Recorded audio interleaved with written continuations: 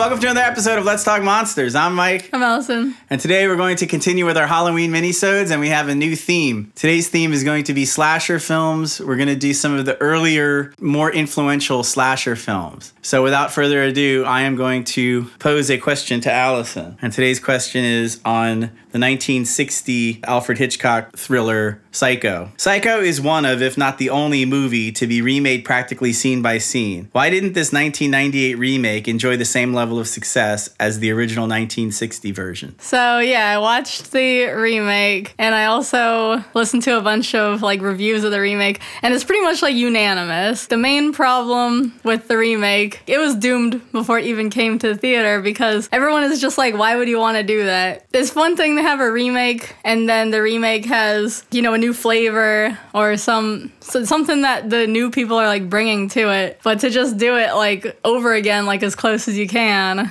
why would I want to see that, And it's funny because I kind of enjoyed the remake, but yeah, it's more just a weird experiment, and it's in color, which is one of the things I liked about it, which is no surprise because that's actually something new, There's only two things in the movie that I thought were cool additions, but again, they were things that weren't in the original. So what can you really say about somebody just doing a movie over? What is there to really enjoy about it if it's something that you've seen before? It's one thing to take an aspect of an older movie, which I think this is why Quentin Tarantino is so popular and everything, because he takes the vibe of older movies, but he totally puts his own spin on it to where it's the movies he makes is more like the memory of seeing a movie back in the 70s. It's not like he's trying to remake some Bruce Lee movie or something exactly, but just with new people. That's the main problem is why would you even want to do this? And it's clearly an experiment. An interesting aspect of the remake of Psycho is that even though,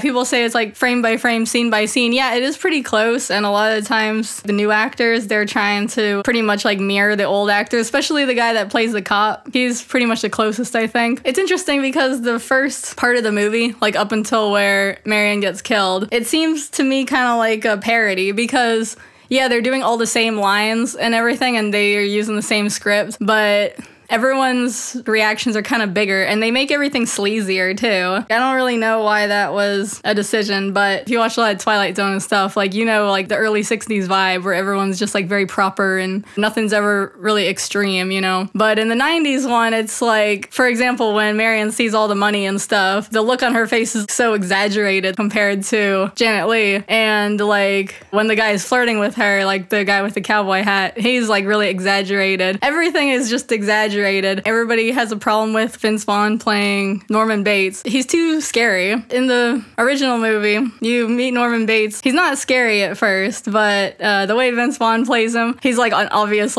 murderer, When Psycho first came out, everything was a surprise. You're seeing it for the first time. But to remake a movie that had such a twist originally, but now everybody knows it, it's if somebody now wanted to make a new Sixth Sense. It's well, kind of what's the point? Because everybody knows the twist ending by now. You would have to do it in an ironic way or something to make it interesting. So yeah, that's pretty much my answer. We'll be back again tomorrow with another question in this theme and another Halloween minisode. Bye.